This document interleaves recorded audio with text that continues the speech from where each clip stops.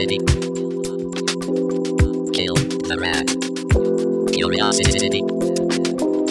Kill the rat. Sup, guys? Welcome back to part 3 of this multi-part episode. Well done if you're still with us and you're still keen to be learning these things, because we still have so many things to tell you. And oh my gosh, this one's the most important one, I think, because this is where we answer the dozens of questions that you guys sent in, and we're going to do our best to tackle those. But just quickly before we do, real quick, I want to just, in between recording the last part of the episode and this part of the episode, there has been like a breaking news conference where, you know, Scott Morrison, Australian Prime Minister, has announced a whole bunch of, you know, updates and changes. And, you know, so like it just really emphasizes, like we're saying, this is changing not just day by day, but, you know, hour by hour. So everything that we've told you is accurate as of the time of recording or as of the time we researched it. But like, just keep an eye out, because this thing is developing rapidly. I don't know, Matt, what do you had a look into? Yeah, I had a little bit of a Scott look Morrison. into it. I didn't have time to watch his full conference, but I found a couple of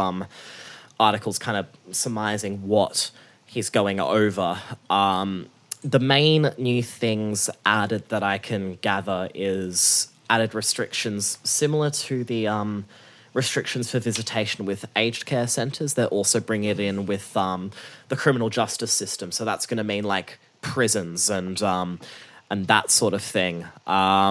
There's a number of new cases that have come out as well. So as of now, the total number of cases in Australia is 717 confirmed, which is unfortunate. It's just growing so quickly. It's terrifying. And one thing that this isn't necessarily any more recent than when I was talking about the school stuff before, but I have just found a couple of extra details that I do want to throw in for clarity's sake. Yeah. It's not just like the government's being like, oh, okay, let's just keep all the schools open. It doesn't matter. They are still implementing things within the schools to kind of help flatten the curve, as going to be our new Buzz phrase. It's It's either going to be flatten the curve or social distancing. So is going to be the buzz phrase of 2020. Yeah. So still the main thing, quote, preemptive closures are not proportionate or effective as public health intervention to prevent community transmission of COVID-19 at this time. However, they are still providing a series of risk mitigation measures for early learning and child centres, including exclusion of unwell staff, children and visitors, reduced mixing of children from separate cohorts, staggering meal and playtimes, that sort of thing as well, enhancing personal hygiene for student, staff and parents, as well as discouraging excursions to parks and other places. And I think they're bringing in some influenza vaccines into that as well. So it's not like they're doing nothing with the schools. They're just keeping them open, but then bringing in a bunch of new measures within the school as well. And I assume educating the kids about things as well. So, yeah, stuff is being done. They're just not closing it. That's reassuring. I just saw an interesting post on Facebook. I won't name names, but a friend who's in her grad year of teaching just posted a status sarcastically saying, you know, finally I could take the government's incredibly useful advice to separate my students 1.5 metres apart because there was only 6 of them today. So I think parents are keeping their kids home, but she goes on to say that she spent every night exhausted from fear and her kids freaking out, and that she's failed her grad year of teaching because her kids aren't learning anything. No one should feel so many feelings at once, she says. So I think it is a really complicated situation because obviously there are some schools where children aren't turning up, and then there are some schools where full classes are still going ahead. So I think it's definitely not a one-size-fits-all, but I do feel for our teachers at the moment.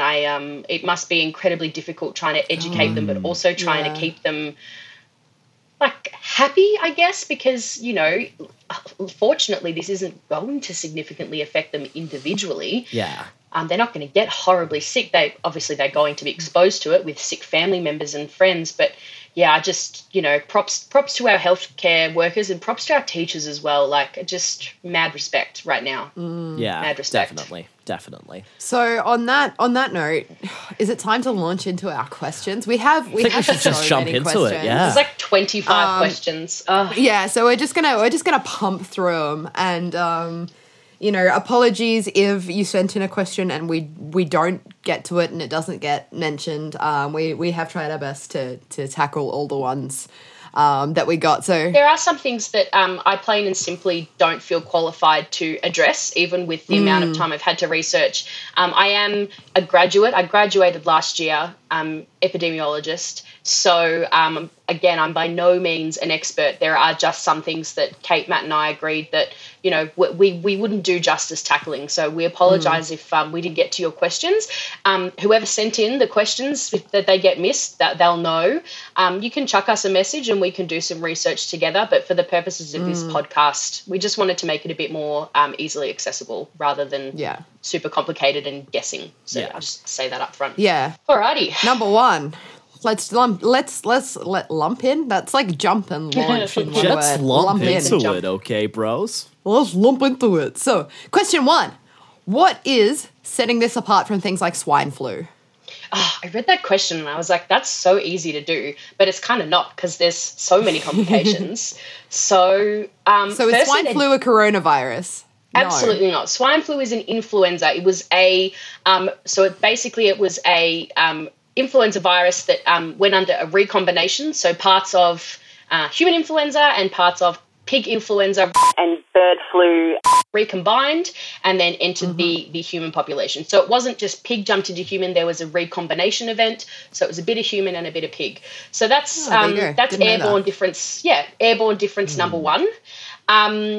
Secondly, the age categories. So swine flu in 2009, I was in year 9, I was 15, and it was like 30 girls in my year level got sick. So it was like really more prominently a younger person's thing. And some of the hypotheses around that was that it was similar to a flu that went around when like our grandparents and parents were younger. So they had some pre-existing immunity, but we didn't. Right. So that's a difference number 2. Symptoms are similar again, but not the same. There tends not to be those gastrointestinal with the flu as much, just because of those ACE2 receptors that we talked about. And at this stage of the outbreak, I'm not sure we have enough information to comment on how different they are in terms of spread and mortality. Swine flu spread across the world. I think they said estimates of up to 1.4 billion people were affected. And we're not at the end of this outbreak yet. So, I'm not sure if we have enough info to comment on spread and mortality between this and swine flu. What made it so different was that it was this real combined from the animal. Usually flu season mutates. It's called antigenic drift. So every year you get a slightly different flu because the proteins on the surfaces change. Exactly. Every year, right. Exactly. Yeah. So that's just like a sort of change in sort of a little bit of the subtype, whereas antigenic shift is what we saw in 2009, where the virus completely combines with another one. So instead of just getting accumulation of mutations, you get like a whole new surface protein taken from another virus. So, that was a really big event, and we hadn't seen one like that since, I think it was 1957 or 67. There was something like that happened in Hong Kong. That's why swine flu seemed really interesting. It got a lot of news because of that recombination event. In terms of, I'm pretty sure I saw Donald Trump say something stupid like, it's just like swine flu, Obama did this. And it's just not. It's just plain and simply, the human response to it has been different. The, rate of transmission's been different, and it would be easier to develop a vaccine for flu than this, because we have, backbone vaccines for flu developed anyway. So you've got your template there, whereas there really aren't many, if any, I think, sort of template coronavirus vaccines. So that's the difference. Awesome. Good answer. Let's smash on. Not an expert, but yes. That's all right. That's that's a good answer. So, next question. COVID-19 has been characterized by blood lymphopenia. Is this common for respiratory infections, or is it an unusual symptom of SARS-CoV-2? So you're going to have to unpack that for Matt and I a little bit. Blood lymphopenia. I can't even pronounce that word, if I'm honest. Have a go. Yeah, I'm not going to. Lymphopenia? Yeah, you did it. There you go. It's great. Nailed it. It's got pain in it. So lymphopenia, I think we also refer to it as lymphocytopenia. It's basically where your lymphocyte count is in your bloodstream is lower than normal. Lymphocytes are a kind of white blood cell. And so immune cells. Yeah, so right? immune cells. And basically, I don't understand really much about that at all, but I do know that this was seen in SARS 2003. So I won't go so far as to say it's common for respiratory infections, but it is common for this coronavirus, SARS-CoV-2 respiratory infection. So in the part of the question where it's, is it an unusual symptom of SARS-CoV-2? I would say no. I'm actually looking at an article published in 2003. I can put it up for anyone who wants it. But it, the link will be in the description. Yeah, exactly. So it basically says this was in 2003, SARS, understanding the coronavirus, apoptosis may explain lymphopenia of SARS. So basically this article just says that apoptosis is controlled cell death, so that possibly in response to this infection, more cells than usual are undergoing controlled cell death, which might be targeting our white blood cells, which could result in the lower white blood cell count, white cell count in the bloodstream. Again, this is just from like really basic reading. We got these questions only a couple of days ago. But in terms of, is this common? It was seen 17 years ago. 17 years? Yeah, 17 years ago. And it's been seen now as well. So I wouldn't say it's atypical to this outbreak. I wouldn't, I don't know if it's common in the flu, but it was definitely seen with the other coronavirus outbreak. So, yeah.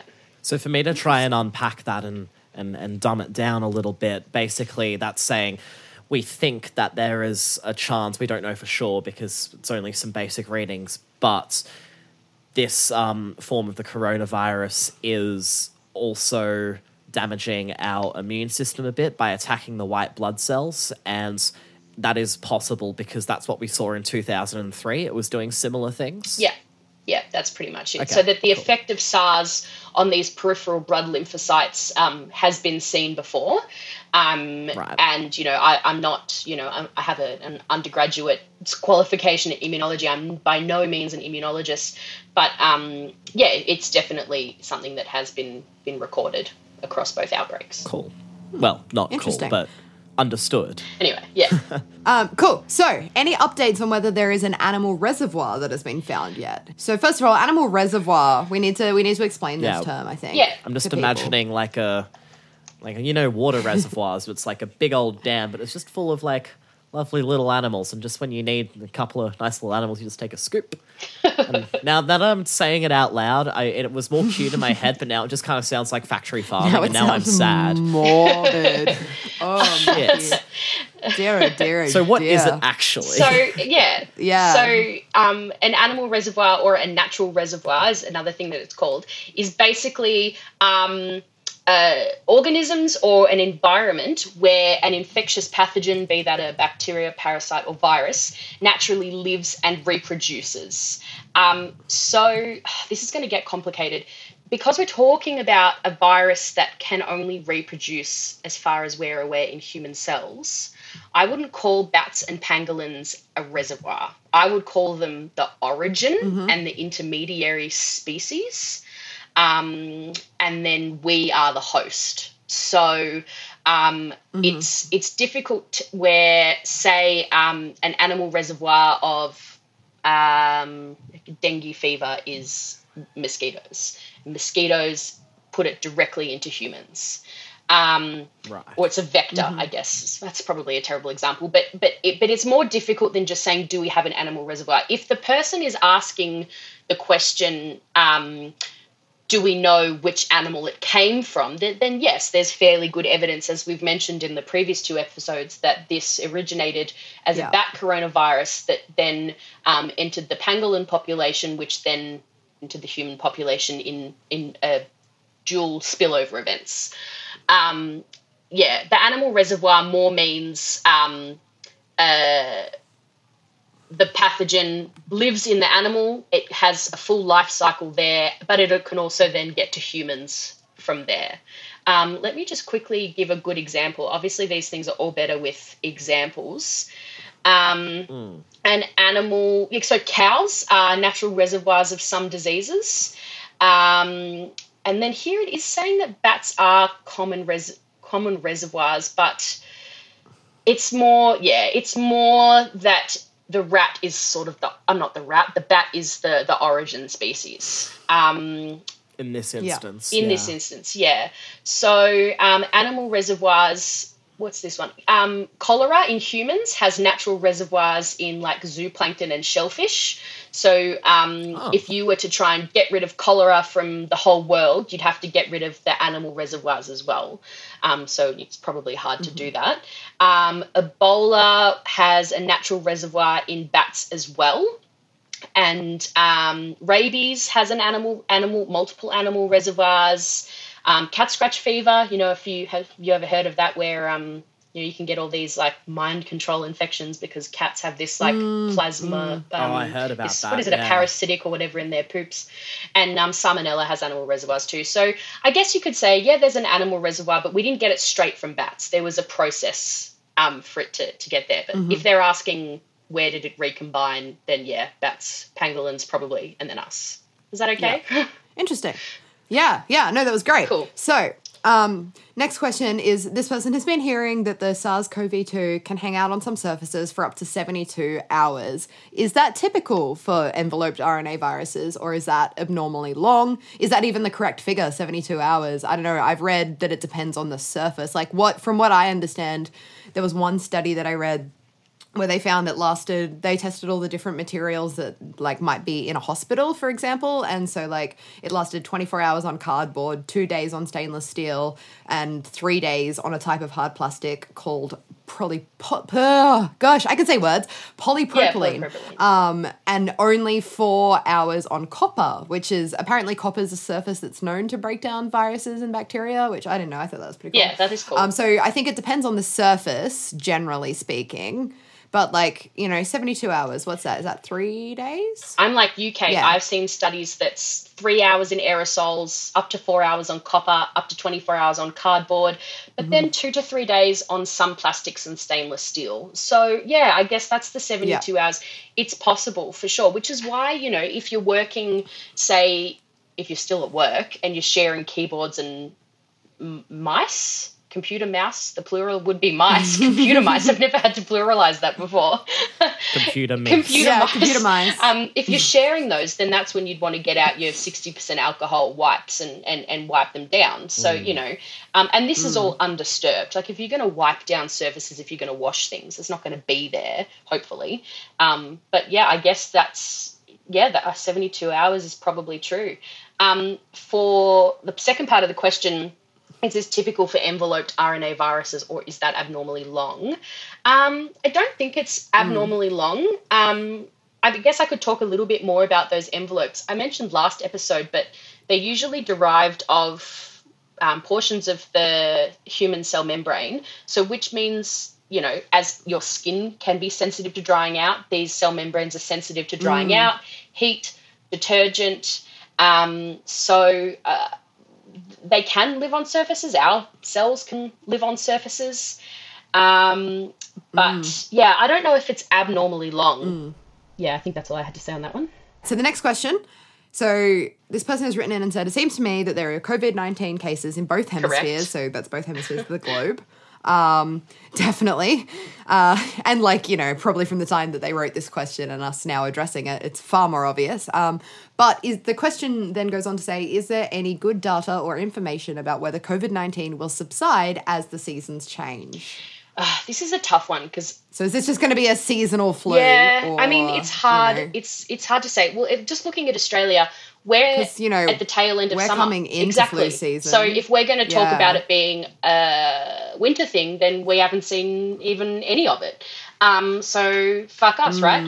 But no, I don't think so. A lot of people have been putting stock into this because the SARS outbreak in 2003 sort of finished up in July, but that was more to do with global mobilization for isolation. You know, as I said in the previous episode, China put in some pretty strict social rules. So it finishing up in July wasn't really to do with the changing weather.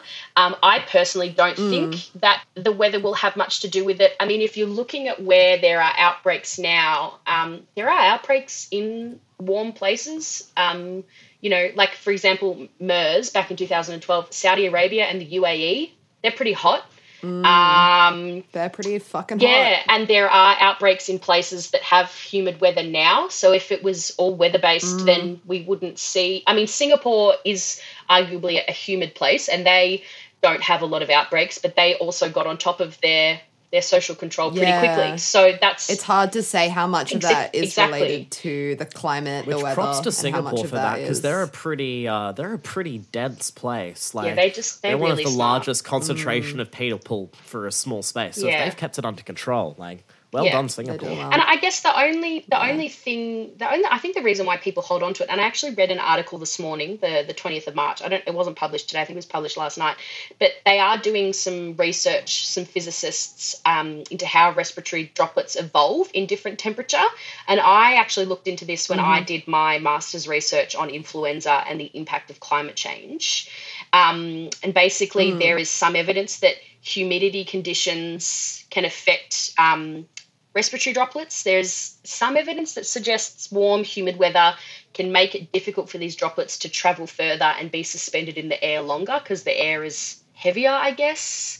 Again, I'm not a physicist and I haven't looked at it, but some evidence suggests it doesn't stay in the air suspended for as long if it's humid. But, I mean, the biggest thing we see seasonal changes isn't necessarily to do with the air, but human behaviour.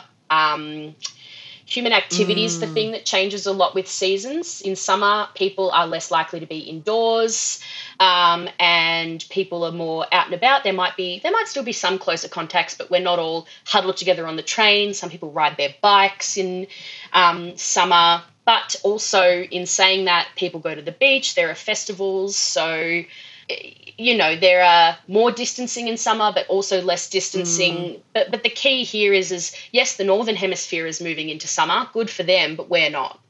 And I think the biggest, and this goes into something I wanted to say last episode as well, and you mentioned the flu earlier. The big reason why we need to flatten the curve is because we're getting into flu season. And if we have massive coronavirus infections and we have massive flu infections, then our hospital systems won't be able to cope. So, yeah. And that's why they're encouraging everyone to get their flu shots early and to definitely get their flu shots this year. It's not because getting the flu can make coronavirus worse we just whatever. Can't afford having it. them both at the same time would be bad. Yeah. It's just that we can't care for everyone. Yeah, exactly. Please look after yourselves. Yeah. No, that's a big deal for us. Point. And yeah, so the seasons one is hard. There will be more research into it, obviously, with climate change as we've seen it. I'm sure people are going to do more research into that, but I don't suspect that just because the warm weather is going to hit Italy that they're going to all of a sudden be in control of this. I think that would be wishful thinking. That's unfortunate. Yeah. All right, let's hope we can get a bit more optimistic here. So, one of the surprising elements of COVID-19 is that while it infects children at about the same rate as adults, it appears to have generally a more mild disease. So what's the deal with that? Does the ACE2 receptor that we were talking about before, does the expression of that change with age? Is there some other factor that we know? Or are we're still kind of in the dark as to why this is killing off the older folk and not so much the bubbies? This is the rabbit hole I went down. Okay, you should see my Google Doc with this. I went crazy, so please stop me because, there's a lot here. So I read an analysis. It was published on February 24, so that might be out of date. We're March 20 now, who knows? But this team of research at Johns Hopkins University and in China collaborated, and of, at the time, the 72,000 confirmed cases in China, children under the age of 10 were less than 1% of those infections. And of the 1,023 deaths at the time, not a single child was among them. So the director of the World Health Organization, he said that there was relatively few cases among children worldwide. Obviously, we need to research that. What's the deal with that? Does ACE2 expression change with age? So I did have a look at this, and basically what I researched is as you age, so more cells become inactive, and the immune system loses its capacity to respond to new infections. So I think it's from like age 25 or by age 25, your thymus, which is the organ that produces all the good immune stuff, starts deteriorating. So you've got like a fully formed thymus, and then, you become an adult and it's like, well, so you and I have already started dying. Yeah, pretty much. Matt, you're Matt's still fine. I'm still good. You're under 25. I haven't caught it yet. Yeah. I'm doing it. Yeah. That's because you're under 25. Yeah. That's it. That's it. Ellie, you're next. I'm next, exactly. Wait, am I older or are you older, Kate? I don't remember. I don't know. Doesn't matter. We're the same. Approximately. Yeah, so there's that factor. Point is, I'm young. You are. You're a baby. Yeah. Yeah, the point is that your immune system does start to not disintegrate. That's a really negative word. It just reduces in its effectivity. Deteriorates. Just Lose fucks off efficacy. for a bit. It does fuck up for a bit. Just yeets itself away. In terms of that ACE2 receptor, so there is evidence that it loses activity with age. Now, in saying that, wouldn't you think that you'd have less of a risk if you're older? Because if the virus binds ACE2 and you have less ACE2, you'd think it's less. But no, that's wrong, because You would be less. Yeah, because, Because that's not what we're seeing. No, and this is because I had a look. The ACE2 enzyme, which binds to the ACE2 receptor, is really important for immune response, particularly inflammation. So in some mice studies, this enzyme was shown to offer protection from avian influenza. And I don't know how to say this without being super, sciencey, but basically when you turn off the gene for ACE2, severe lung damage was seen compared to those with the ACE2 gene activated. So reducing ACE2 activity with age could therefore be linked to an inability of the inflammatory response to function in the lungs. But these are all hypotheses. And I can link the article, but that's basically it. Intuitively, you'd think age, less ACE, less infection, but it's actually age, less ACE enzyme, less immunity. So I don't know if Less that makes sense to protection, anyone. which allows more virus in to bind to the ACE2 receptors that are still there, albeit fewer than when they were younger. But you don't have the immunity there anymore to kind of keep it out. So it, okay. And this is just that makes sense. I thought so, because I read it and I was like, when I read that first bit, I was like, oh, but then shouldn't we see heaps of infection in kids then? But then when it went on to further say that, the ACE enzyme is involved, it's called angiotensin converting enzyme 2, if anyone's wondering what ACE stands for. So that's I've potentially got an analogy that could be wrong, but hear me out. So let's say that the ACE2 receptors and or enzymes are like the Night's Watch at the wall on Game of Thrones. And the coronavirus or the novel CoV-2 SARS are like the White Walkers, right?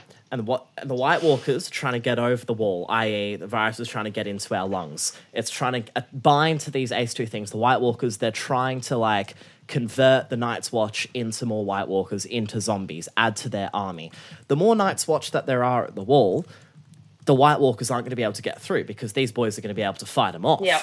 But if there's less of the Night's Watch there, they're not going to be able to fight off the White Walkers. The White Walkers are going to come in and convert all of your Jon Snows, turn them all into White Walkers because they weren't able to hold their own.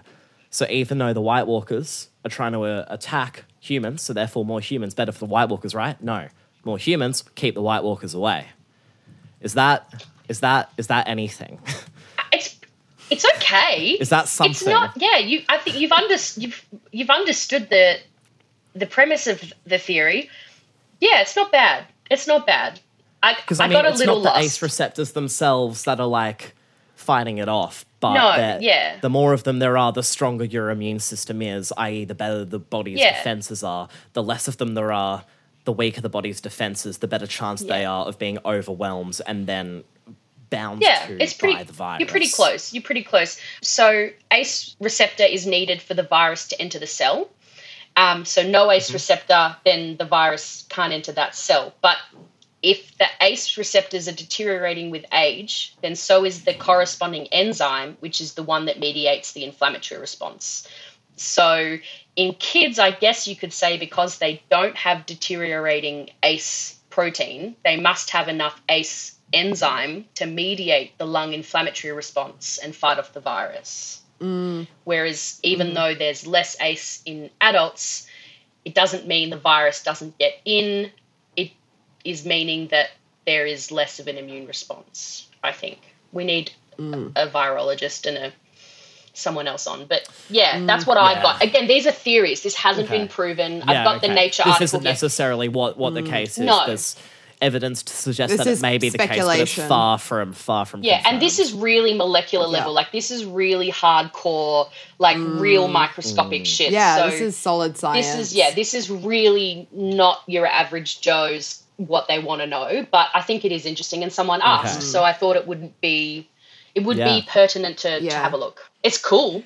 I love this one. This is up there with one of the best questions. Could this virus leave the world in some sort of post-society wasteland? I didn't even know what to do with this. It's not the zombie apocalypse. Are you sure, No, though? I'm not. Because I don't know. I did like The Walking Dead. I doubt it, but I don't know. What do you guys have? This is a funny question. We don't have to take this one too scientifically seriously. There are economic impacts, that's for sure. I don't think they're irreparable economic impacts at this stage. I think humans are a really sturdy species. We just like to live on and destroy the planet. I think this will be a case of what doesn't kill us makes us stronger, you know? Yeah. There's going to be a lot of economic, there's going to be a certainly lot hope so. of social impacts, a lot of things are going to get damaged from this, but I think our societal, political, social systems, they're all going to learn from it. They're going to see what failed when everything went tits up. Yeah. And we're going to build on that. We're going to strengthen the weak points, and then if anything like it happens That's what again, we're gonna I build certainly on hope. And I hope, you know, places like America that don't have the same sort of healthcare system. That's what I as hope. we do here. Yeah. You know, that this will be an eye-opening moment to, in fact, improve on society, not leave us in a post-society wasteland. But, you know, who knows? This remains to be seen. Worst case scenario, we can just do some fat donuts around the Nullarbor wearing leather, pretend we're in Mad Max. Oh, that honestly gosh. sounds pretty Yeah. fun to me, you know. I'm down. I could definitely get on board that plan. If you don't mind me plugging another podcast just really quickly, because this podcast that I love, it's called Ologies.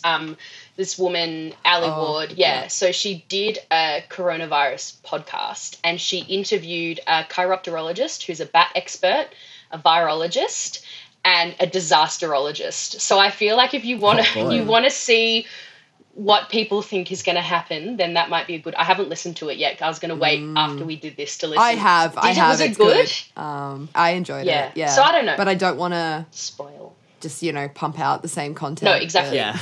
That's why. I'm not going to pinch content from someone else's podcast. No, exactly. But yeah, definitely listen to the Ologies podcast. There's a podcast called The Petri Dish as well that have done some good mini cast. Yeah, exactly. Mini episodes on the coronavirus that I would highly recommend checking out. But yeah, in summary, I don't think. Launching. I just will quickly summarize. I don't think it's going to be like 50% of the population dies and we lose all societal structure. I don't think that's going to happen. I hope not. Yes. Okay, so the next question, it's a couple of questions that I'm going to just amalgamate into one, and it was essentially asking about the role of vitamin C and vitamin D in immune function, and looking at, you know, whether people are currently researching whether we can use these vitamins in high concentrations, especially like vitamin C, as a potential treatment for patients infected with the SARS-CoV-2.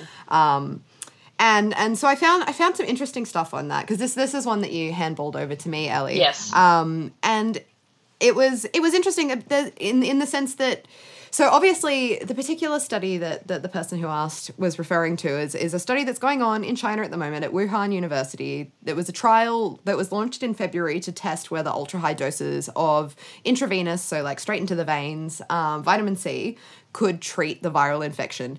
Now, obviously, these things take a long time to complete, and like there are no results yet, and in fact, we're not expected to have any results until September. So that's the update on the specific study they were asking about. But in terms of just like a little bit about vitamin C and D, like we do know that both of these vitamins can play a role in immune function. Like vitamin C can protect cells from oxidative stress, which is, you know, a type of stress that can, you know, pierce cell walls and do damage, and vitamin C is protective against that. And it also helps, you know, produce immune cells that can help clean up the mess of this sort of inflammation and this sort of infection. And similar with like vitamin D, what I read, its role essentially is to keep the immune system balanced. So like low levels of vitamin D has been associated with both a poor immune response, so like not enough of an immune response, but also with an autoimmune disease or like an over immune response, which can be equally bad for the body when our immune cells start killing themselves essentially and attacking our own good cells that we don't want. Both of these things are bad, and both of these things have been associated with low vitamin D. So what we think is that vitamin D levels help keep this like fine balance in the immune system between like enough stabby, but not like full-blown massacre of everybody. Like just kill the baddies, not, you know, full suicide bomber, kill everyone in the vicinity sort of thing. So like there is some evidence that like, you know, I mean, sit outside if you've got an outside bit, get some sunshine, eat fruit and vegetables, get your vitamins, get your minerals. There are immune boosting properties to these things. There hasn't been any evidence so far that any vitamin or mineral or anything, or even any supplement can do anything against specifically COVID-19. But that's not to say like eating healthy is always a good idea, right? And they're called supplements. Look after yourself. Yeah, they're called supplements for a reason. You're supposed to have them alongside things. Like obviously if you're deficient in all of your vitamins, your immune system's going to not function. But I think a good point to stress here is that just taking vitamin C tablets more than usual isn't going to protect you from this. It has, you know, good impacts. And I mean, vitamin C specifically is a good example because vitamin C is water soluble, which means that like if you have like more vitamin C than you need, your body, like you're just going to pee it out. Yeah, high dose vitamin bind C to the water in your body. Exactly. And you're just going to pee it out and it's going to do nothing. Yeah. So It's like just like in general, vitamins, minerals, those sorts of things that you find in really healthy foods and vegetables and fruits and things have been shown and proven to help your immune system and boost your immune system. So it's a bit more of a preventative measure. In general, though, but not specifically in relation to SARS-CoV-2 or COVID-19. There is currently nothing directly linking these things, but it's still, you know, good health is always a good practice. Yeah, exactly. So There's that no would be harm how in I eating would a address carrot every those now and questions. No. Yeah, exactly. Yeah, that was really good. I just did not want to research all of the hippie websites being like, have your vitamin C and you won't get any illnesses. So I was like, Kate can do that. Good. It gave me focus. Yeah. Okay. So I'm just gonna keep pumping through these questions. So the next question goes: thoughts on the prerequisites of testing, e.g., needing to have been overseas recently and to be symptomatic. Wow, symptomatic. Not sure if that applies in other states and territories. So yeah. So this question is essentially just asking, you know, what are your thoughts, Ellie Duckworth, qualified epidemiologist, on the current prerequisites in order to get tested? You know, are we doing enough? Are we testing enough? Are we, you know, is there massive community spread already that we don't know about? We're talking about Australia here, specifically, but like, what do you reckon? So we'll preface this by saying they're not doing testing because they don't want to. They're not doing testing, as we discussed earlier, because there aren't enough tests. So let's hypothesize that we're in an environment where there's enough tests for everybody. Then yes, I think they should be testing everybody. South Korea has done that. Mm-hmm. I think in the beginning, when there was only a couple of cases and there were enough tests, originally needing to have been overseas and recently asymptomatic was good for finding the imported cases. I think as soon as you have evidence of community transmission, that is your imported case has infected someone else, you need to think about that a bit more and go, okay, so the imported cases we're not catching them quick enough before they infect people. So what can we do? And what we can do is then test, lots and lots of tests. The other part of that question is the efficacy of contact tracing. So for those that don't know, contact tracing is you break it down, you trace the contacts. If someone gets diagnosed, you interview them and say, where have you been in the last 2 weeks? Who have you seen? What times? What did you touch? You've got to, and then they notify people and they find people at those locations, events, and interview them to see if they have any symptoms. Contact tracing is very effective just as an epidemiological device. It is harder when there are these asymptomatic young people floating around who are transmitting it without having any symptoms at all. That makes it a little bit more difficult. But again, that would be easier if we had more tests. So the prerequisites of testing have to be that way because of the limited testing capacity. I wish we could test everybody. I absolutely something like we've tested 18,000 people so far or something, and South Korea tests that many people in a day. I think they're working on different testing, faster testing, different methods. But basically, I think they should be testing everybody, but I know they can't. So it doesn't really matter what I think because so you've got to just kind of it's tough because in an ideal world, everyone could get a test at the drive-through of Macca's in the morning, getting their hash browns. Like that'd be great. But wouldn't it? Be what nice? a system! You should The new Happy Meal toy. It's a develop that. COVID-19 test. Exactly. You open up, you got your bacon and egg McMuffin, your hash brown, and your little throat swab. COVID-19 test, and then your coffee on the side as well. On the side, exactly, free of charge. So that's and your orange juice because vitamin C is immune vitamin boosting. C. That's true.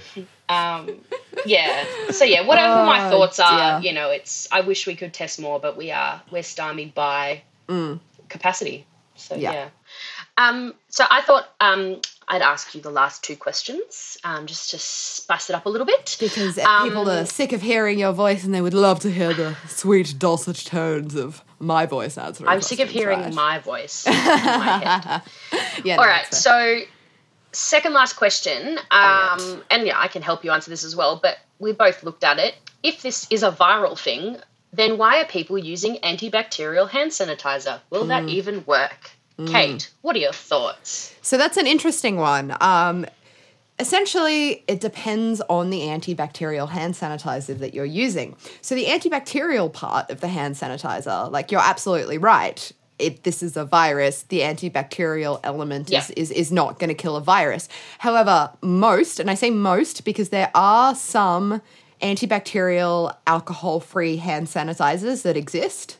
You don't want those. That's not going to do anything against coronavirus. No. Most hand sanitizers, though, have a very high alcohol concentration. And like we've said several times across our episodes already, using above 60% ethanol is that's going to do similar things to soap. It's going to dissolve that capsid, that membrane that holds the RNA in this virus. Not the capsid. Envelope, just that's the word, sorry. Yeah. Envelope, yeah. That's right. So it's the ethanol in the hand sanitizer that's making it effective. So definitely and keep that, using that it. Percentage. Yeah, and it's got to be higher than 60%. So double check that your hand sanitizer. So could you, if all your local grocery shops are completely sold out of hand sanitizer, would dunking your hands in methylated spirits have a similar effect? Don't put your hands in methylated spirits. Some people I actually saw on my local Facebook group for my suburb that I live in, people were using a combination of, if they couldn't find, say, antibacterial surface spray, they were using cheap vodka and vinegar. And vodka's only 40%. Vodka's not going to be high enough. It's not going to be high enough, but vodka and vinegar, it's better than nothing. Possibly. As far as the reading that I did, as far as the reading that I did, and everyone that's, there's a few pharmacies and universities and stuff that are making hand sanitizer now because of this shortage that we seem to be having with everyone panic buying it. But they're making, everything that I've read says it needs to be above 60% alcohol, and the alcohol-free hand sanitizer is not going to help you in this situation. So absinthe is the way to go. Is absinthe 60%? It depends on the absinthe. Sometimes it can be as high as like 70 or 80%. Don't use drinking alcohol. No, just don't do it. If you don't have sufficient hand sanitizer, use soap. Soap is going to be better anyway than hand sanitizer, even if it's like a high alcohol concentration, because soap, like we've already gone into a little bit behind the science of soap, like it's literally made for this purpose. Soap is made to break apart clumps of oil, clumps of fat, which is essentially what this envelope is made of, right?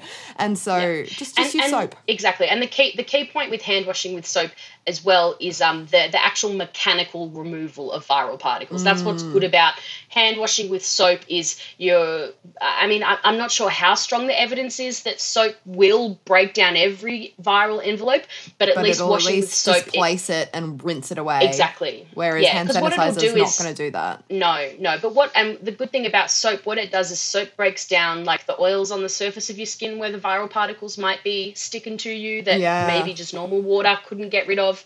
Mm-hmm. So hand sanitizer is good as long as it's not that. I mean, I feel sorry for anyone with eczema on their hands right now. My poor little baby sister's got some nasty open wounds on her hands from working in hospitality and having to wash and sanitize her hands all the time. So yes, my heart goes out to all you eczema sufferers, but we just got to keep doing it.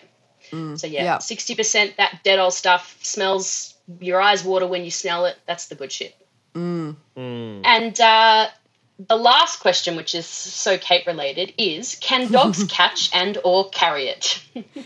So obviously I was going to answer this one because obviously I've researched this extensively, because anyone who knows me in person knows that I have a dog, and that my dog is a very big part of my life, and he sleeps on my bed and I let him lick my face, which is probably bad. And I'm in very close, he's a very big source of emotional support for me, so we're in close contact a lot. So of course, I needed to find out, is my dog at risk of catching this and carrying it? And so when someone else asked this question as well, I was like, good, glad I'm not the only one who cares. So essentially, the answer is complicated. So officially, we don't think that dogs can be infected by this. That is, this virus is not going to get inside the cells of the dog and hijack machinery and replicate itself, et cetera, because they're just too different genetically. Yeah, they just don't have those receptors. They don't have the right receptors.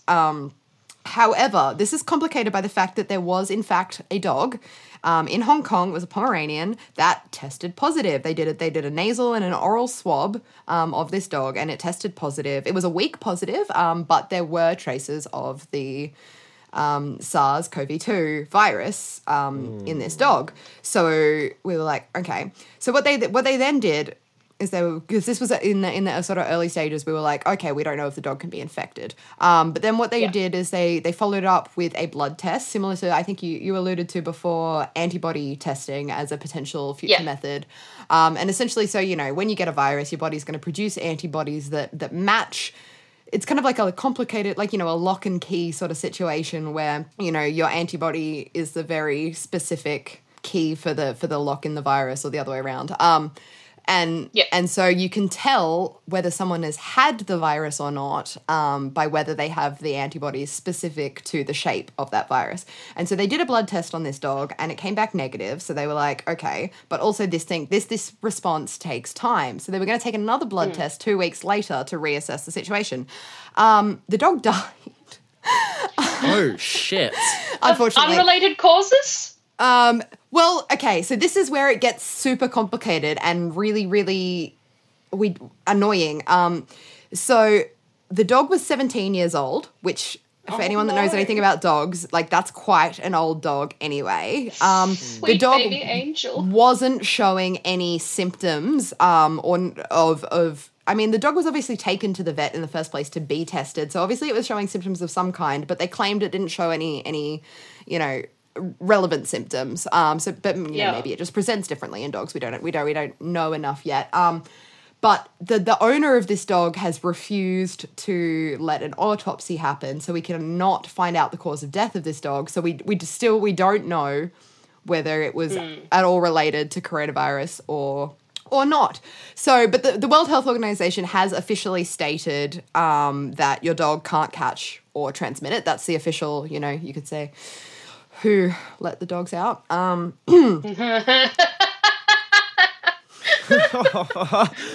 that was bad. That was so good. World Health Is Organization. that a meme? I haven't seen that. Is that a meme? I mean, gotta be. almost certainly. I would like to take credit, Well, it is now. but I thought of it, but I'm sure I'm not the first person to have thought of it, because I thought of that as soon as I saw it, and I was like, I'm saying that on the podcast. So I'm glad I got to I get have my tears in my eyes. stupid dad humor in there. But So dogs So- can't catch it. We don't Did think you so. say From that us. They can't carry it or transmit it either. The official statement is no, that they can't, but I'm exercising caution in terms of Hondo. I'm not taking him to the dog park. I'm not letting him lick any other dogs Yeah. while I'm in people. quarantine, or people while I'm in quarantine. Because I'm pretty much treating him just as another surface, like as terrible as that sounds, right?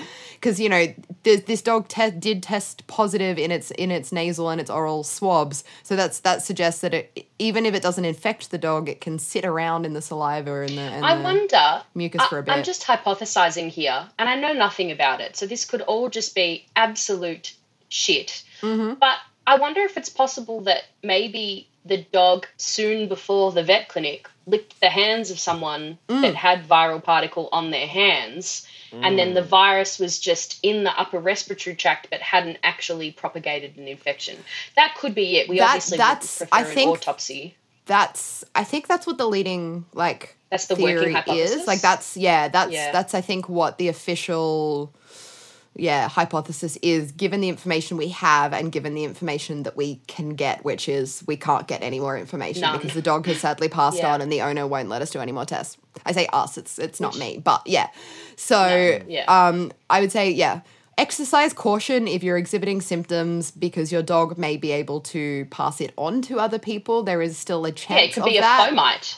It could just, which is just something that carries the Yeah, a fomite's the just a physical virus. object that a disease is on. Yeah. Yeah. So that's the So you don't have to send Hondo to a kennel quarantine. for his safety. No, thank goodness. Because Good. he's the only thing keeping me sane right now. Yeah. So with those are pretty much all our questions that we wanted to answer. So I want to just spend the last little bit going over a couple of really, really fun. I'm going to throw a couple of fun conspiracy theories. I'm nervous. At Ellie, and this is going to be. This is just going to be fun because, we wanted to kind of just finish on a lighter note, and we'll probably finish by, addressing some of the positives that have come out of this, because Yes, there there are definitely many. are positives. But before we do that, just a little bit of fun. I'm going to start with conspiracy theory. This virus was planted by Greta Thunberg to help with climate change. Yes, confirmed. You heard it here first, people. Greta Thunberg caused coronavirus. Cool. No. Glad we've got that one. But that kind of ties She's into... a 16-year-old. Yeah. Ugh, anyway, yes, It's that ties ridiculous, into- but it does tie into one of the positives that have come out of this. I don't know if you've got any notes on this, Elliot, but in terms of, we are seeing positives for climate change coming out of this, right? Like, we've seen a massive drop in emissions Yes, we from are. China and Venice. from Italy. We've seen planes, cancellation of flights. Like, flights are a massive carbon emitter. So I don't know if you want to. It feels relevant. Do you want to talk a bit about what this is doing for climate change? Do you know? Do you have I anything? probably don't know any more about it than anyone else. But we're seeing less people on the roads, which is really good in hopefully a drop in sort of traffic accidents, less carbon emissions. Some of the big factories have had to close down. Some of the big polluters in like Western Australia and things like that have had to close down because of cases or because of fear. So, yeah, we are seeing sort of less of that sort of toxic release into the atmosphere. I'm also wondering if we keep doing this social distancing, if it might help the flu season too. Like, maybe if we do social distancing and everyone gets their flu shot, we might have a good flu season. And by good, I mean minimal. So, yeah, there are definitely... I actually read an Instagram post, and I would find it, but my phone is dead, that had... I think it was the Instagram, like, shit you should care about or something, and it listed, like, all the positives. And there are. The reduction in carbon emissions is... it's just sweet. Yeah. It's just real sweet. I'm really all about Thanks, that. But Greta. yeah, I don't know Thanks, much more Greta, than for anyone planting else. this virus and causing this wonderful change in Greta things. and Leo DiCaprio. Yeah, Okay. working together. Oh, They are. definitely. Okay. We've also got, there's some conspiracy theories like, it's a marketing scheme by hand sanitizer companies, which I think is ridiculous. Or it's a marketing and advertising campaign planned by Netflix because they just released their documentary series Pandemic about how to prevent an outbreak. Yeah. At the same time as coronavirus went big. So Netflix planned this as an advertising campaign. sure, This for one was sure. a great one though. So this one has some background. So in October of 2019, this is true. There was a meteorite and it exploded in the sky over northeastern China, right? So a number of people have concluded that as a result of this, the meteorite actually brought this virus from space. Has it come from space? I mean, is that No. something that's completely out of the question? Because Yes, we've because seen- we've traced it back to bats. We've found It it in is. bats. Hang Oh, on. true. Let Yeah. me. Have you been paying read any my attention, Matthew? little snippet. Where is my little paragraph I wrote? Yeah, but where did the about- bat get it from, though? That's the question. Where did the Bats are bat get it from? just little hot pots of disease. Bats just. I feel like I'm shitting on bats. Bats are great. I love bats. I feel but like no, the bats heat just harbor a lot. conditions that the meteorite would have had to have gone through, first of all, in entering the Earth's atmosphere and also in the explosion, like that would kill off any of the virus anyway, right? Surely. Not necessarily, though. I mean, little side tangent. There's some theories as to how that's how life started on Earth. It came in on a meteor. 'Cause meteors are frozen, and if they're big enough, you could have life kind of like frozen in the center of it, and that doesn't get chewed up. Like, not all of the Yeah. meteor gets destroyed. I'm not saying that's what did it here, Look, but it's not I guess we implausible can't for the ins- notion of life you know. coming to Earth on a meteor. Can't can't necessarily rule it out. rule it Life. out, but you Yeah. know, it's probably not. It's probably not what happened. Okay, and It's finally, improbable. I think it's more probable than the Greta thing. Yes, Probably. I would suggest so. okay, so this last one that I'm going to hit you with is a fairly long Facebook post, and I'm going to read the whole thing because when you it starts off good and then it just keeps getting better and better and better, and it's just it's amazing. So, first of all, do you know that the coronavirus is not a fucking virus? It's 5G that's actually killing people, not a virus. Oh, but wait. They are trying to get you scared. They're trying to get you scared of a fake-ass virus when at the 5G towers being built around the world. China was one of the first to have over 100,000 5G towers, and the people in Wuhan were the first to get affected by it. This 5G shit was planned years ago to depopulate us and keep us at a low vibrational state. What does that mean? Sorry, what is a low vibration? Anyway, it gets better. It gets better. I don't know. Bill Gates is the one who created this, along Well, of with course. all the weird entities that are control this world. Yep, Bill Gates Like the aliens. and Greta Thunberg. No, the obviously. lizard people. The lizard Sorry, the reptilians. Yeah. Yeah, the reptilian elite. So it I gets just better. have It so gets many better. thoughts. Oh, There's hold more. them. I can't do it it. keeps Kate. going. Yep. So okay. So he is also creating a vaccine for this so-called coronavirus that they are going to try to enforce on everyone. These vaccines are Cool, actually they're an anti-vaxxer. no, as no, well. no. It's better Yeah. because these vaccines are actually microchips that they are trying to implant in billions of people across the world. They can literally monitor sweet baby all of your Jesus. actions, your movements, your whereabouts, and your thoughts through these little microchips. Not only that, but they can end your life through them microchips. Yep, through them microchips with a push of a button. They know. So what? It's like the end of Kingsman. Yeah. So they know that in order to have millions of people take these vaccines, they first need to create a fake virus. Shake my head, it grinds my fucking gears that you humans are brainwashed enough to believe what the fuck the media and the news put out there. Wake the fuck up, start researching the truths behind these weird agendas they keep creating. You're really out there with masks and shit when it ain't no damn virus. Full caps, 7 S's at the end of virus. These Chinese doctors and people you see on TV that are so-called affected by the virus are all actors. This shit is scripted Love out, that. literally. This is still the same post, by the way. It's 5G towers that are killing people. No mask in the world can prevent you from the levels of radiation that are frying your brain. If we don't wake the fuck up now, this shit is really going to kill us. But of course, you all think I'm crazy for saying this, right? Shaking my head. Fucking robots is what y'all are. Legit programmed robots. That is the full post. I mean, this has There's to be so a troll, much in right? there, right? There's like That has to be a troll. I- that can't be a real person. I want to believe that. I want to believe that so badly, but also people. There's just I've heard the 5G thing before. I haven't heard it necessarily tied in with like Bill Gates and the whole microchip to kill you conspiracy, but like there are some people that genuinely think it's 5G. I'm not sober enough to deal with this, and I'm really upset you didn't warn me because I needed to be drunk to listen to that. Look, I don't know. No. That's no, it. is this a solid No. answer? No. Okay. No. Well, that's Well, you may look. I take your no, but I raise you unless. You can raise as many unlesses as you want. I need a wine.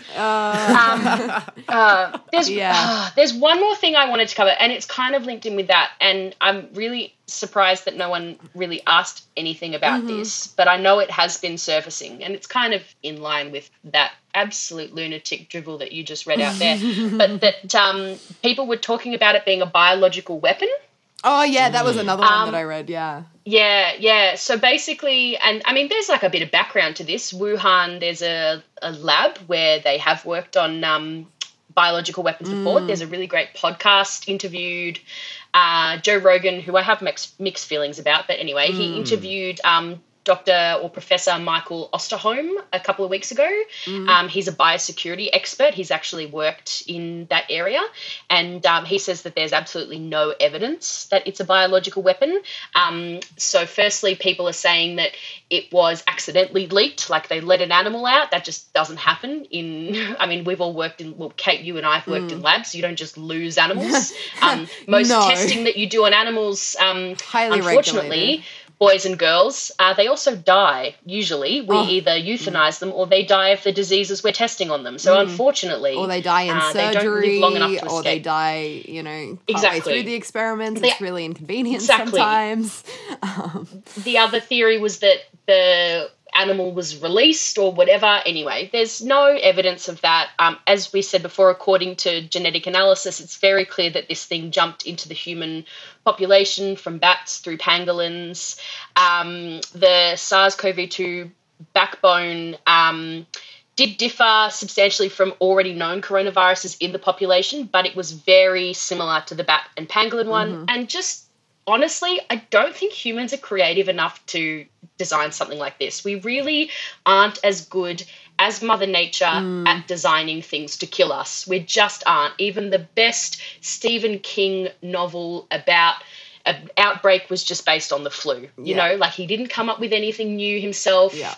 The Stand is a very good novel, but it was just, we're just not that good. So for all those people that are like, it's a biological weapon, shut up. I'm sorry. You don't know what you're talking about. And It's a bit of unnecessary fear-mongering. exactly. And people at that lab have been, like, people at that lab are getting security to and from their cars. Like, people are picketing outside that lab and, like, really trying to upset and hurt the scientists there because they think they've done it deliberately. So I just want to put a stop to that, that theory. If I'm proven wrong, I'll eat a bat or a hat or something that rhymes with cat. Maybe not a cat or a bat. I'll eat a shoe, but I just There's a paper. There was a paper published in Nature Medicine, like literally a couple days ago, addressing that point. And essentially, these researchers, I've got a quote here that I'm going to read out from Christian Anderson, PhD, Associate Professor of Immunology and Microbiology at Scripps Research, and corresponding author on this paper, says, by comparing the available genome sequence data for known coronavirus strains, we can firmly determine that the SARS-CoV-2 originated through natural processes.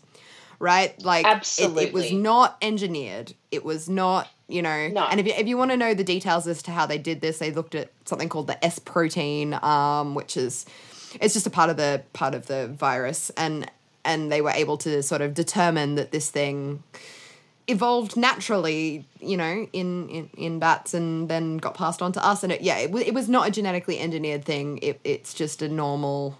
No. Yeah, and I'll post the link to that paper obviously in the description as well. So that is a big no on that one. This is just part and parcel of what happens sometimes.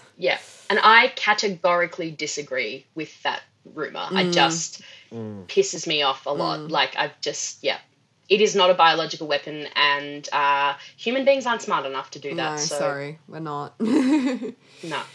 I guess with that, Positives? right?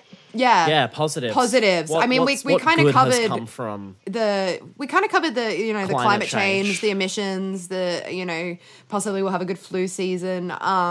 Another really good positive, like, is just seeing people band together. Like, I'm just talking from a completely local level here, but as part of the Facebook group, for the suburb that I live in, I'm seeing so many posts of people being like, oh, it's like, can I help out bringing groceries to someone? Can I help out with walking pets or babysitting? Yeah. Can I help out with, one of my friends sent me an Uber Eats gift voucher the other day because she couldn't bring me actual food. So she just sent me an Uber Eats gift that's voucher. so And I sweet. was like nearly crying because I was like, this is amazing.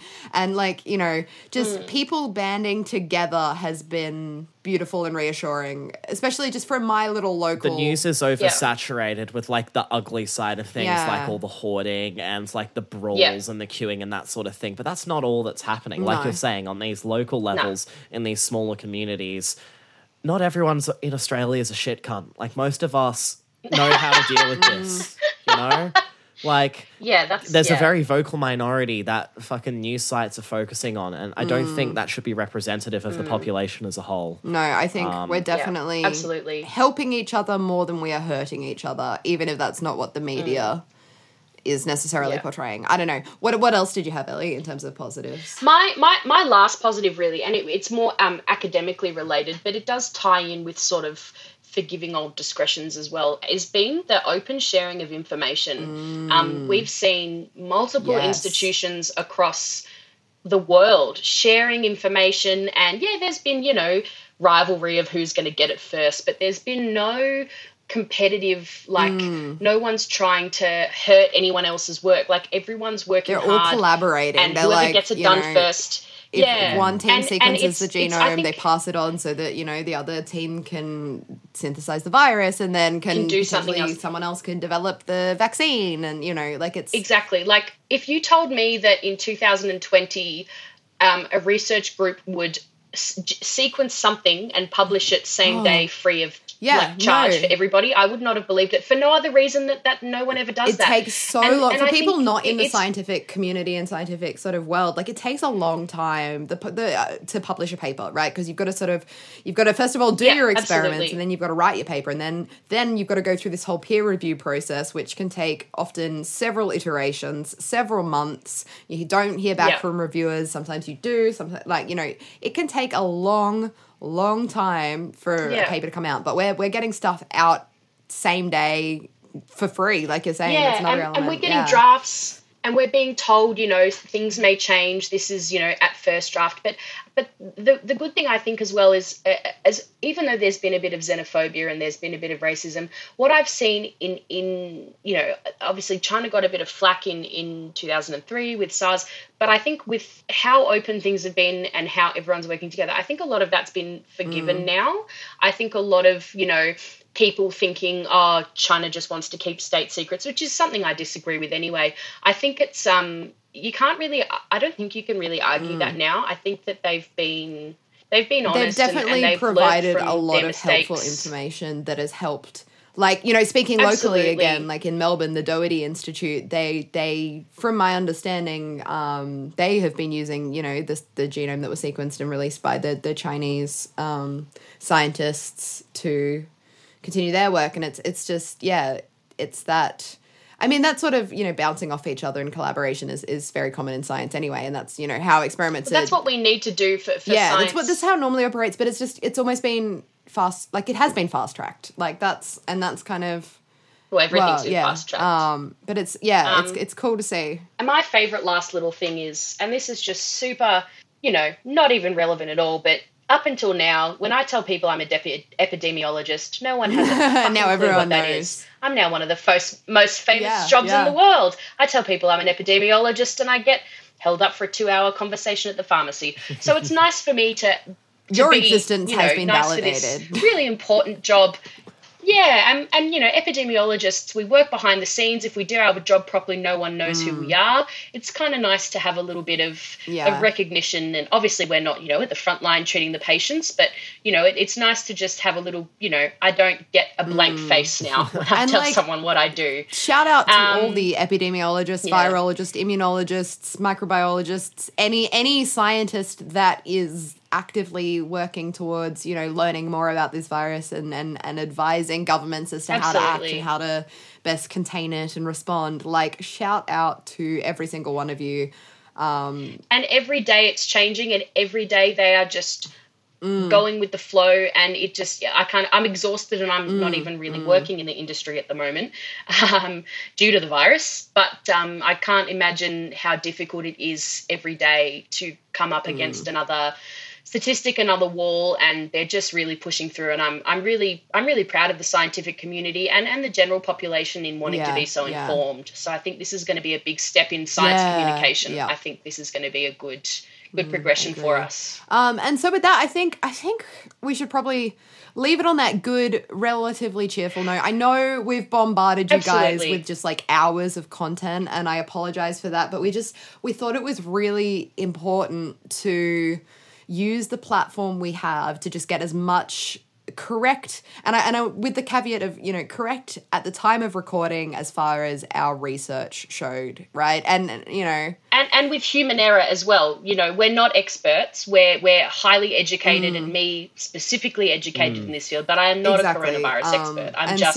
our goal mainly a baby to epidemiologist. push through a lot of the misinformation and the hysteria and panic and stuff that's out there. So it's, not all good news, but hopefully knowing what, as far as we're aware up to this point, is actually true, it might put some people's minds at ease. And so if you've stuck with us this long and you've listened to all 3 parts of this episode, thank you so much. And we really appreciate you guys as listeners. And to everyone that sent in questions and everything, I am grateful to our little community, and this has been good. And I'm glad that we've been able to put out some information on this. And thank you, Ellie, so much for giving up your time. Yes, thank you so much for coming on. Like you said, everyone wants to hold Thanks you up for a 2-hour me. Conversation, and we've managed to snag you for a whole day pretty much. 3-4 hours. It's been 7 hours. We started recording 7 a.m. 10 and 6 now. 10 and now it's nearly 6 p.m. and we started at 10 a.m. this morning. So it's been a long. I've still got to edit all this. It's been a long day in the saddle. Yeah, it's going to be a long night for me. But that's fine. It's worth it.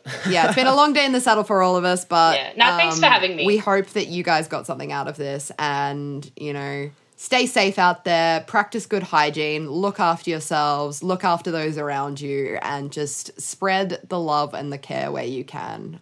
Spread the love, not the virus. Yeah, spread the love, not the virus. Wash your hands. For God's sake, just wash your hands. Wash your hands, you dirty pig. Wash your hands, you dirty you dirty pig. Dirty pig. Yeah, that's what I was trying to get at. The Eric from Sex Education. You dirty pig. Yeah, good show. Watch it. And can I just plug, if anyone has any questions, I'll just plug my Twitter. I respond to things on Twitter.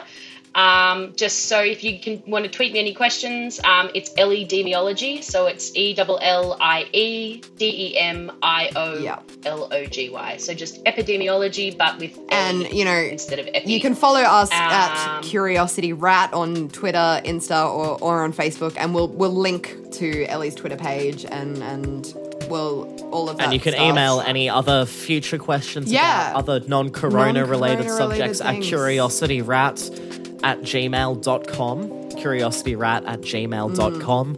So we read them all. We do. We read them.